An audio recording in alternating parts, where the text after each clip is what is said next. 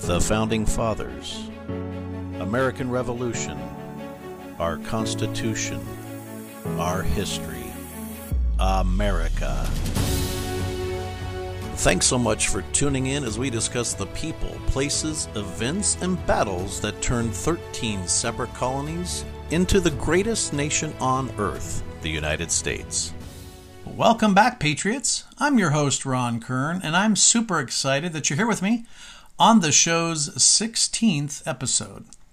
I really appreciate you taking the time to listen, learn, and experience the people, places, battles, and all that we discuss about the American Revolution. Hopefully by now you've recovered from your Thanksgiving feast, and I hope that your Turkey Day was blessed with family and friends.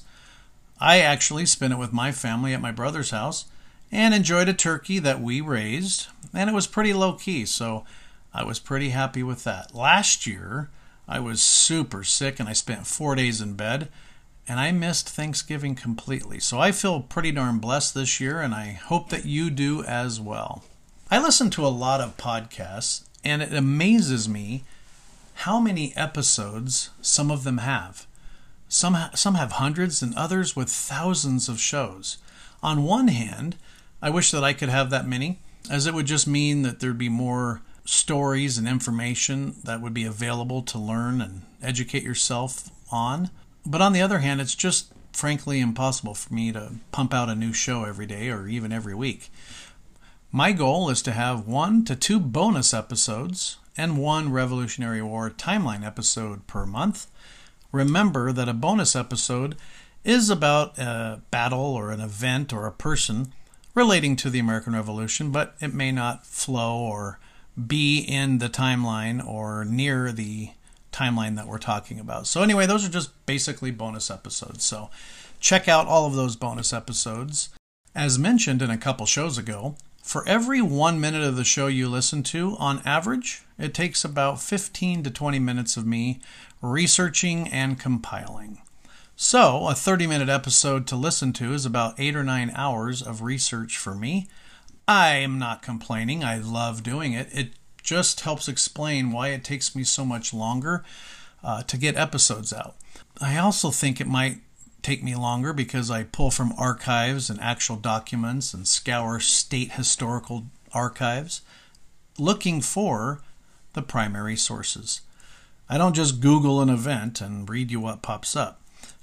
This is part of the reason why I can't put out a new show out weekly, but I will press forward and do the best that I can. Now, this episode is packed, so I'm going to stop rambling and let's dive right in. Okay, the last episode was a big one, the topic at least, right? We discussed in super detail about the Boston Massacre, and I hope you had a chance to visit the show notes page on the website, patriotpowerpodcast.com. I provided a lot of photos, videos, documents, paintings, all of that I think you're really going to enjoy. Oh, and I also included a picture of what the area looks like right now, today, where the Boston Massacre took place. So as well known as the Boston Massacre is, we're going to cover a couple events that led up to another big event, the Boston Tea Party.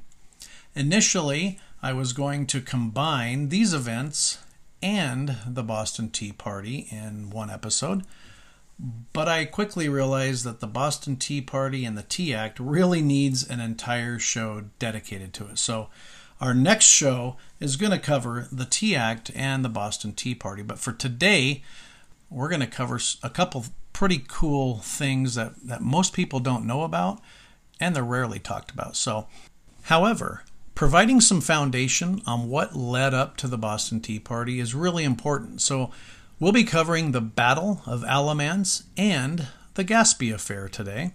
Knowing what happened prior to big or well-known events is not only important, I think it's crucial.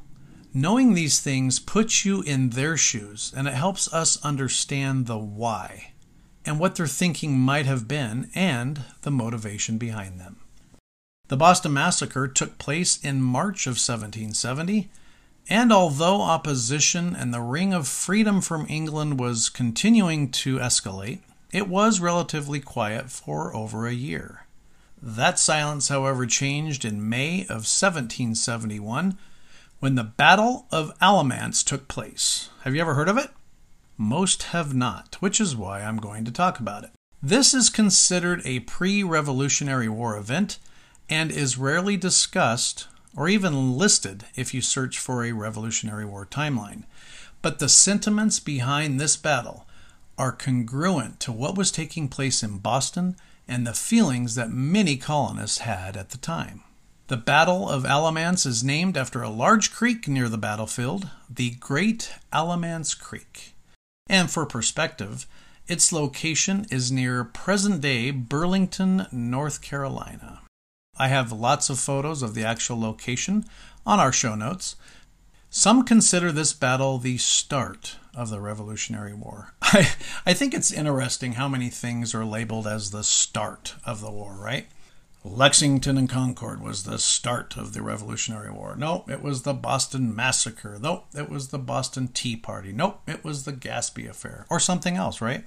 Personally, I think it's pretty hard to identify an exact date, an hour, battle, or even a single event or person that, quote, started the revolution. It's a lot of things that accumulated over time in many colonies and countries and collectively led to the actual war. Revolutions as a whole have taken place for countless centuries, and with each one, they take time to develop and gather the speed and force it takes to make a significant change in the government. I think most people say the, quote, start of the Revolutionary War is the one big event that they can remember being taught in school.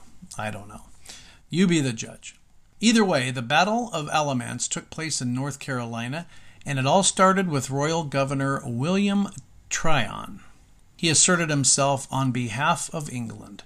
Now, Tryon was the governor of North Carolina from 1764 to 1771. He then later became governor of New York from 1771 to 1777. As we continue our journey of the Revolution, you're going to hear his name quite a bit, especially with the countless events that took place in New York before and during the actual war. So Tryon assembled about 1,000 troops and marched to North Carolina in an effort to combat the uprisings that had been taking place over the last few years there. These people, oftentimes labeled regulators, were interrupting court proceedings, not paying taxes, harassed government officials, and they weren't paying fines imposed for these offenses. Tryon wanted to stop all of that. Interrupting courts, harassing officials, and not paying taxes. Does this sound familiar? Tryon and his 1,000 troops showed up near Alamance Creek, as that is where 1,400 to 2,000 regulators had set up their camp. The regulators wanted to have more troops than the governor did, and with about 2 times as many, they thought that might help oblige Tryon to give in and remove some taxes and stop doing what the regulators felt were unconstitutional. And really, they were there to hopefully get some concessions from him. Tryon's troops lined up in formation and marched to the camp, very well organized, and they were ready to roll. The regulators weren't so, streamlined. It was kind of chaotic. They're pretty much in disarray, and I think that's likely because they did not have any clear leadership. They weren't too worried about an actual attack since they had so many more soldiers than Tryon did.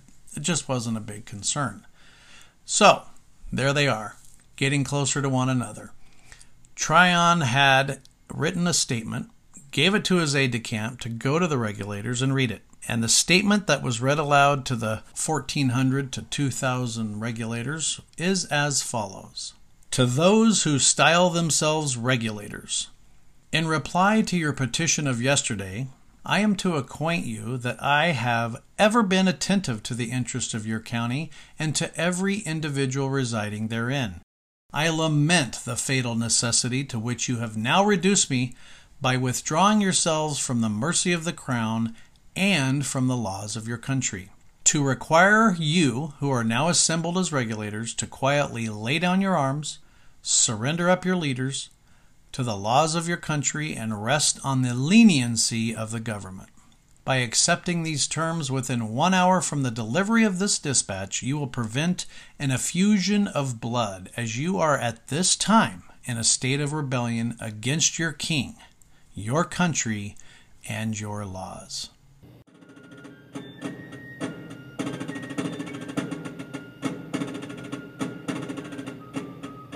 If you like my podcast and what I'm doing, and you want to support it, I have a few ways that you can do that.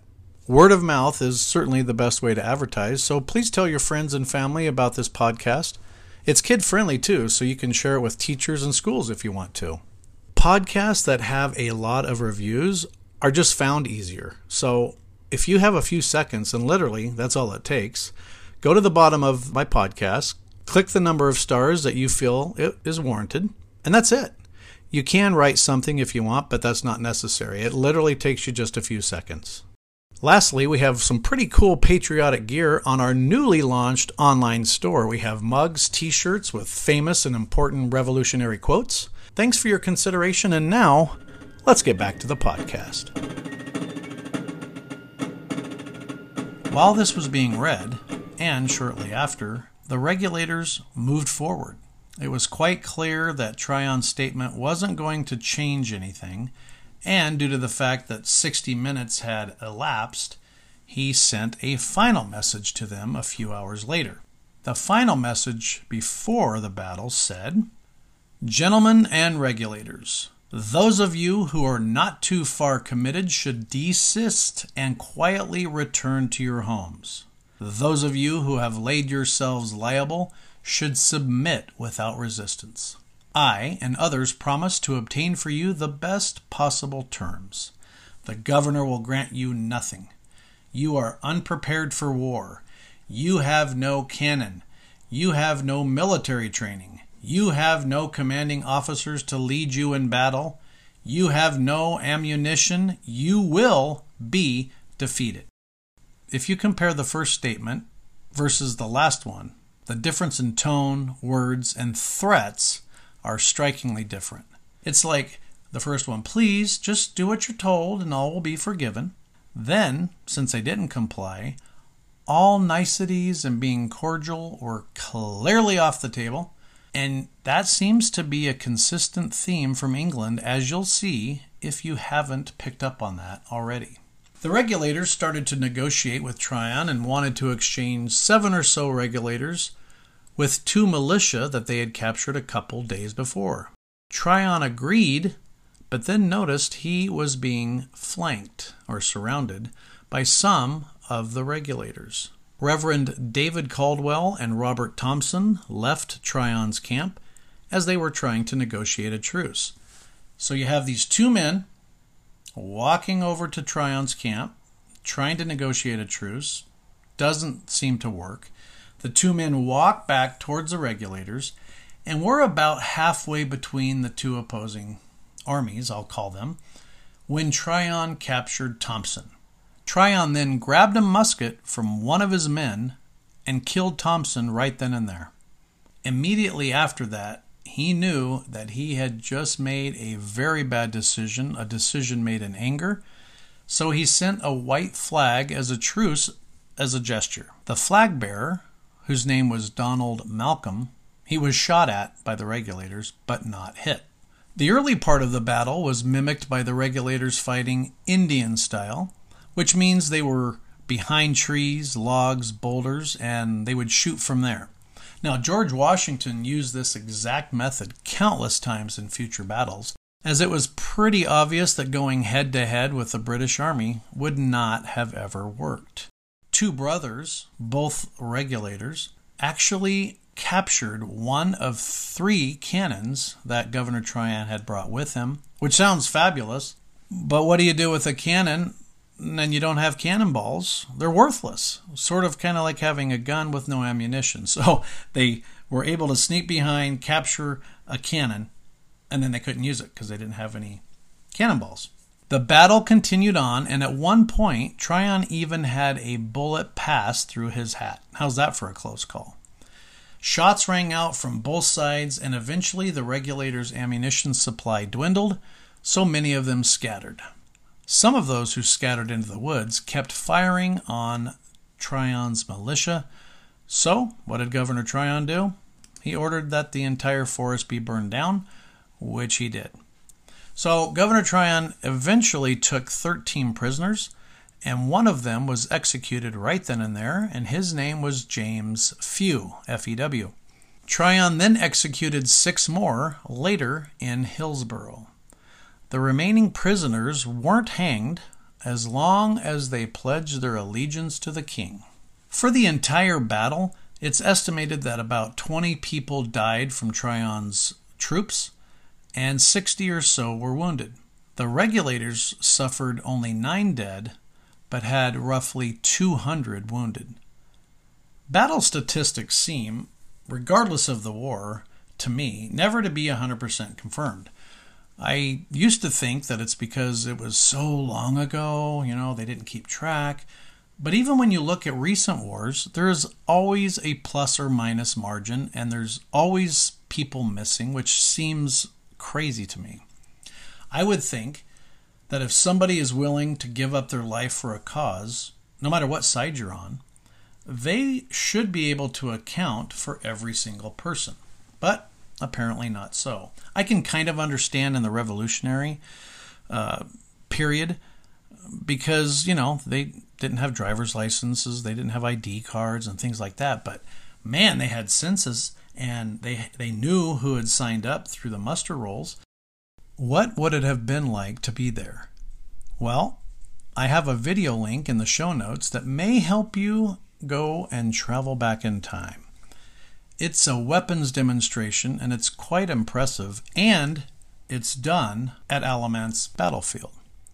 There's also a list of all regulators, and then another link that has a short bio of each person involved, and what their job or duty was at the time. It's a pretty impressive collection that the North Carolina Historical Site put together, and it's just one of the many links that you'll enjoy exploring, so make sure you check them out in the show notes. Now, let's get on to the Gaspee affair. Although very important, it's going to be a pretty quick discussion, but this event took place in June of 1772. It's sometimes called the first naval engagement of the war. Here we go, right? Claiming to be the first. Lieutenant William Duddington of Her Majesty's ship Gaspee was charged with patrolling the waters off the coast of Rhode Island. Now, Duddington had earned quite the reputation as an overzealous enforcer, boarding and detaining vessels and confiscating cargoes, often without charge, and without recourse for merchants whose goods were impounded. The losses were mounting, and it was widely believed that these harassments were directed specifically at members of the Sons of Liberty. Let's just say he may be considered one who let his badge go to his head. Basically, he didn't have any issue doing what he wanted, how he wanted, and when he wanted. So on June 9th, 1772, a local vessel out of Newport was underway to Providence when its captain baited the HMS Gaspee and led Duddington into very shallow waters near Warwick. The Gaspee, in fact, ran aground at a place which is now known as Gaspee Point. News of the grounding ship quickly reached Providence, and a man named John Brown immediately planned an attack on the ship.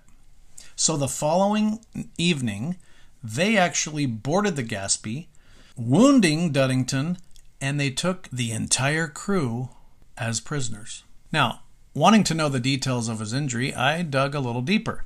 So Duddington's injury appeared to have been to his left arm and abdomen. This is noted in his later petition to the Royal Navy for a pension regarding his wounds and limited use of his left arm. It is believed that the musket ball ricocheted off his arm and into his abdomen. I'm going to have to go with that because several other reports say he was shot in the leg. One said he was shot in the face. I'm gonna presume that what I just relayed to you is likely the accurate injury. Nonetheless, he was injured. All of the crew were taken ashore and forced to watch as they looted the ship for anything of value, and after that, they burned the ship. And this reminded me a little bit of John Hancock's ship, the Liberty, which we discussed back in episode 12. So what made this a bit odd is that not one person who climbed aboard and took things off the ship or were involved in this crime, none of them hid their identities. So because of that, Duddington and the crew could easily point out most of the participants. This really didn't matter. The local courts were not happy with, in fact, they were pretty much in opposition against the Royal Navy. And instead of prosecuting the perpetrators in this event, they actually charged Lieutenant Duddington for illegally seizing goods, probably a charge that was long overdue. When this news reached Parliament back in England, they were less than happy. A special commission, under the authority of the Vice Admiralty Courts, was sent to apprehend the perpetrators of the Gaspee affair and then bring all of them back to England where they would have a trial. They were going to charge all of them with treason, which, if convicted, meant certain death. And though it was obvious and known who was involved, not one single arrest was ever made. And one of the biggest things that came out of the Gaspee affair was the real possibility that England could charge and arrest somebody or a group of people and then have the trial far, far from home. And the likelihood of ever having a fair trial in England was hovering around the chance of 0. The Gaspee affair is overshadowed by the Boston Tea Party that would take place 18 months later, and again is what we'll be discussing on our next show. The Gaspee affair was significant in several ways. One is the fact that Rhode Island colonists made no attempt to disguise or hide themselves. And two, consider just how upset and fed up with England they must have been to make a decision to get boats, row out to the ship belonging to the Royal Navy, the largest and most powerful in the world, shoot a British naval officer, loot the ship, and then destroy it by lighting it on fire. The Gaspee affair, like many events that led to the American Revolution and the War for Independence, was the result of oppressive and often short-sighted British policies. For decades, Britain had held on to an old, outdated economic theory known as mercantilism. And under this system, the colonies only existed for the benefit of the mother country. And although British officials believed that they were treating the colonies fairly, it often led them to act in an arrogant, belittling, holier-than-thou manner toward the colonists. And that led to resentment from the colonies and the colonists themselves and fueled the actions in the future, just like the Gaspee affair. Okay, you now have some serious knowledge of two significant events that are rarely discussed or covered. They're widely unknown, yet they both are integral in the building of the ladder that eventually led the colonies to climb out of being under Britain's control. As with every show, I put links for you to explore and take a deeper dive if interested. Each show note and link is included within each show's description. You can also see photos, maps, paintings that coincide with each episode. To view these, just visit my website, patriotpowerpodcast.com, and then click on Broadside or Show Notes. When you look through the notes, hopefully it helps make the events and people more real. And I really, really encourage you to explore those links. Our next show is going to cover the Tea Act and the Boston Tea Party. This will bring us to the year 1773. So until then, get caught up on any missed episodes, visit our online Patriot store to support my show, and hope that you have a very awesome upcoming week.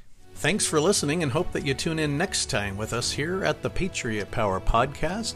Make sure that you hit subscribe so you'll get notified when our new episodes are available for you. And we hope that you check out our websites, which include our show notes, links, documents, and more at patriotpowerpodcast.com or ilovegeorgewashington.com. Until next time, hope that you and your family have a blessed week. And remember, be safe and tell a veteran thanks for their service.